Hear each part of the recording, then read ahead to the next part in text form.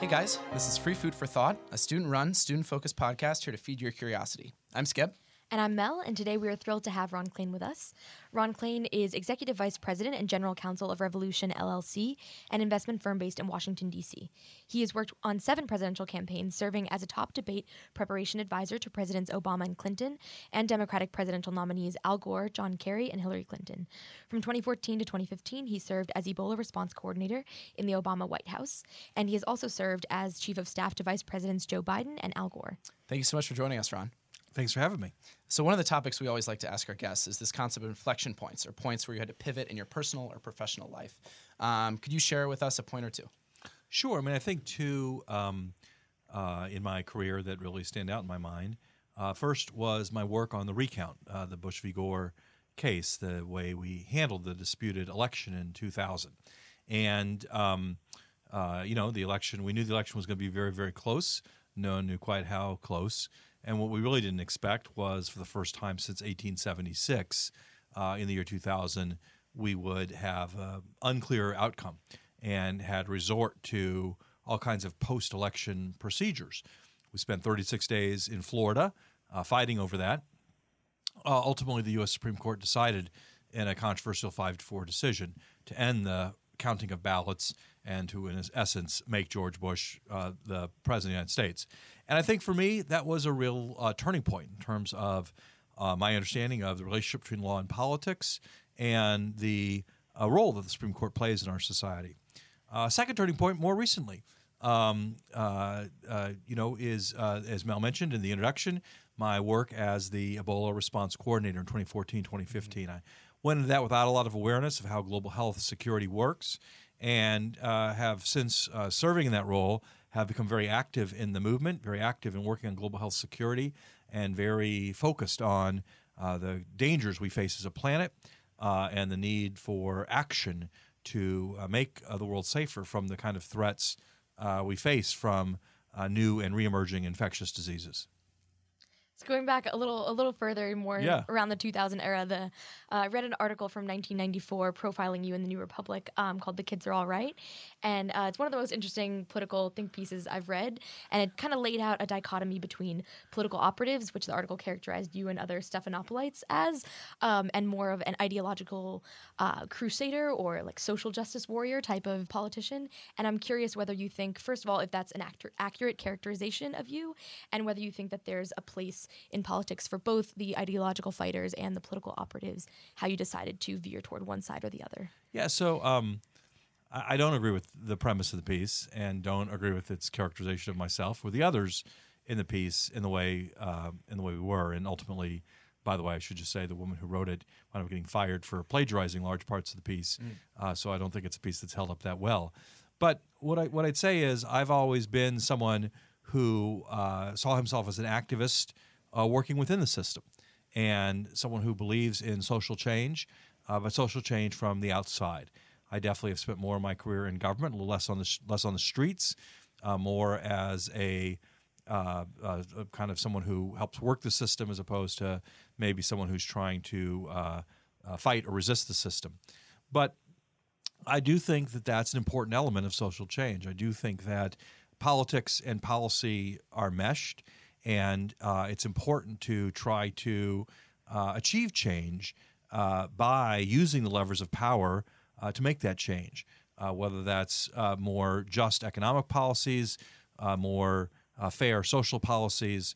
All those things really matter to me. That's why I got involved in politics. That's why I continue to go in and out of government.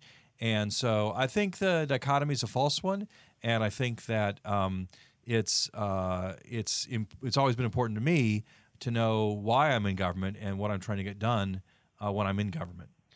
Perhaps one of those motivations might have come from Robert F. Kennedy, who you mentioned in one interview when you were 7 years old. You got to see him speak, and that was kind of like the first thing that really turned you on to politics. How do you think kind of that Kennedy-esque vision of a liberal America, maybe a new frontier or something like that, how much does that inform your political understanding and maybe has inspired you to do the work you've done? Well, as you said, Skip, when I was 7 in 1968, we had a disputed Democratic nomination contest. Indiana, my home state, was a key battleground in that effort, and Bobby Kennedy came to campaigned there many times. I met him on one of those campaign stops, and it really did inspire me to be involved in politics. On one of his later stops, he was in Indianapolis the night that Martin Luther King was assassinated, and gave a very famous speech where he talked about hatred and healing, about the violence his family had experienced, about things that should transcend racial lines. And as a result, on the night Martin Luther King was assassinated, there were riots all over the country. In Indianapolis, Indiana, we didn't have riots, and the city was spared that kind of violence. And what I took from that was that political rhetoric, political themes, political messaging can really change the world, change how people see the world, change how people understand the world. And so that's really inspired me throughout my career to be very aware of the importance of politics and campaigning, not just for winning elections, but for changing hearts and changing minds and laying a groundwork for action. And I think that's what Bobby Kennedy represented to me, and what his memory still represents to me. Going off that idea of political power in messaging and in rhetoric, one of the conversations that I saw you had at Georgetown about ethics and policy actually turned a lot more toward the character of politicians, and it was talking with Kevin Spacey about his character Frank Underwood, and an even more rare topic in politics, Richard III from Shakespeare's play, and the idea that they had these consciences that were very difficult to kind of interpret from the citizen side of things. And I'm curious, after so many years in politics, working with a whole range of people, especially Vice President Biden, who's known for having such an authentic character and true passion for his policies, whether you've learned tactics or strategies to kind of parse out the genuine politician from someone who is less authentic and leaning on party or ideology. Yeah, I think it's very important. I think one of the key themes of that conversation, one of the key themes of great drama about politics, whether it be House of Cards in the popular culture setting or Richard III in a classic setting, is the classic question of ends and means. When do the ends justify the means? What means are permanently off the table? And I think that's a great question in political drama. It's a greater question in political and policy practice. How far will you go? What norms are important in the work on campaigns, on legislation, on policy initiatives?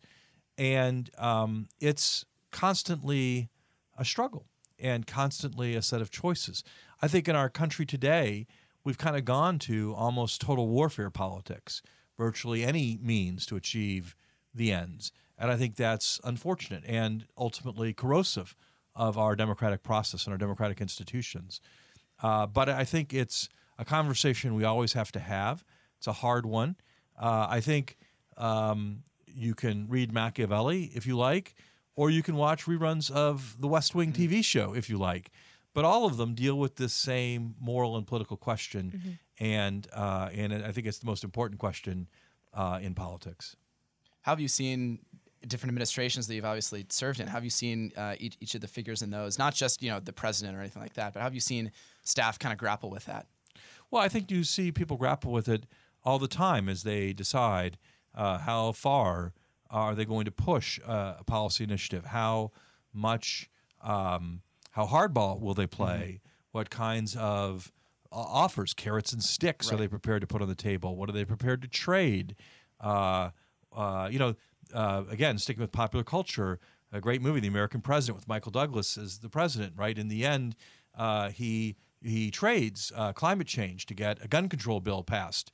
And Annette Bening, who plays his girlfriend, ultimately his wife, is horrified by this. And but again, these are the choices. These are the real world choices that people have to make. And I think that's always an important thing. I teach undergraduates at Georgetown. I teach also this semester at Harvard Law School, and I tell people all the time that these ethical decisions. Walk into your office every day when you serve in the government, when you work in political campaigns. They don't really come announced. They don't really come with a big banner wrapped around them. And you have to be prepared to make those choices. Kind of shifting gears a little bit. One of the things you're best known for is you and your partner Karen Dunn serve as the kind of presidential debate prep masters. Politico called you two the most experienced debate prep specialist in Democratic politics. And kind of every 4 years, it's just known that Ron Klain and Karen Dunn are going to be working with whoever the kind of nominee is. First of all, like, how did you get into that? And also, like, what do you bring to the table specifically? Obviously, it's especially tricky if you've got someone like President Obama. How are you're supposed to challenge President Obama or critique a sitting president? That's a fascinating subject. Yeah, so I started working on debate prep in 1992 when President Bill Clinton ran, and I was a junior person, so policy staffer on the campaign, and they needed someone to kind of be in charge of the policy aspects of debate prep, and my number came up, and I did it, and just ever since then, I've kind of built on it, and ultimately first coordinated overall debate prep in 2004 for Senator Kerry, and then again in 2008, 2012, 2016. And I guess what I bring to it now is a lot of experience, right. And a knowledge of having seen what works and what doesn't work. But one thing I've often brought is in most of the recent campaigns, I haven't otherwise been involved in the campaign. That is, I really take over debate prep as something separate from any other role in the campaign. And I think that's an important thing. I think it's a useful thing because I don't have necessarily all the biases and all the history that people inside the campaign have. I bring a fresh perspective to the debate prep, and I'm single-mindedly focused on getting the candidates ready for their debates, and I think that's an important thing. And then prepared to deal with the fallout. In 2012, some people may remember, President Obama lost the first debate and lost it kind of badly, and I offered to resign. And I think one thing about having an outside debate prep advisor is you can kind of throw them off the train, and you don't lose any of the rest of your senior staff, and it's all good. President Obama very graciously said, look, it was really my fault, and I need you, and stay here, and we got it fixed, and we won the second and third debates, and ultimately he got reelected. So, I think I love the topic of presidential debates because they really take everything in a campaign and telescope them with kind of an Aristotelian unity of time, place, and action. It's all there in 90 minutes of confrontation. It's the one time when both candidates for president stand on a stage together, 10 feet apart. The voters get to see them side by side, make a comparative judgment, and it's a great mix of political argumentation and politics and strategy and tactics, and I think a really interesting moment in our democracy. It's also, I should say, a unique American democratic export. Most of our democratic forms in our country, we imported from other countries. We didn't invent voting in America. We didn't invent political parties. We didn't invent the presidency. There are some things we invented in America, like the Electoral College, that no one else wants. But we did invent the idea of televised head-to-head contests between the top candidates for the nation's highest office in 1960, first people in the world to do it. And now 44 democracies around the world have these kinds of contests. So it's a really interesting political institution invented in the United States and now increasingly becoming a standard of democratic practice around the world. And to touch on one other aspect outside of your maybe day job, so to speak, with Revolution, that is a political element you still stay involved with. I'm always curious when people from such successful professional backgrounds choose to write columns for the Washington Post or wherever it is. And I'm curious what motivates you. Is it a greater message or just a genuine interest in writing and sharing your thoughts that makes you want to be a columnist outside of your other obligations? Yeah, so I've always enjoyed writing and have views that I guess for whatever reason, whether it's ego or compulsion, want to see them out there in front of a big audience. And the Post was kind enough to give me an opportunity to have that. I think the hardest thing about writing in today's world is finding an audience. And I used to just write things and spend a lot of time trying to find people to publish them. And getting a column with the Post means I know where my stuff's going to appear, and I don't spend a lot of time marketing it. And that's been a really great thing. It's a challenge to know that every 2 weeks I owe them one of these things, and to try to make them interesting and different. But I really have enjoyed the experience and really enjoy the work. That's awesome. In addition to that kind of ability to affect the public dialogue, you've also con from the inside at every branch of government, which I think is absolutely fascinating. That you've worked in high levels in the executive branch, high levels in the judicial branch, clerking for Justice White, and also in the legislative branch on the Judiciary Committee. Which role or which branch did you find you felt, and obviously it depends from position to position, but which branch did you feel most empowered to affect change and affect the dialogue, affect the government? Well, it's obviously very different, and in some ways the junior-most role as a law clerk, you have no real authority. You write memos and draft things, and your justice ultimately decides. But it's an amazing experience to work with someone really directly in a very small office for Supreme Court justice. Really a experience of a lifetime, and especially working for Justice White, who is a real American hero and icon. I loved working on Capitol Hill. I think it's a great place, particularly for young people to work. A lot of responsibility from a young age. A lot of things go on. Everyone wears many hats. You have to know policy, you have to know politics, you have to know strategy, you have to know communications. It's a really great experience.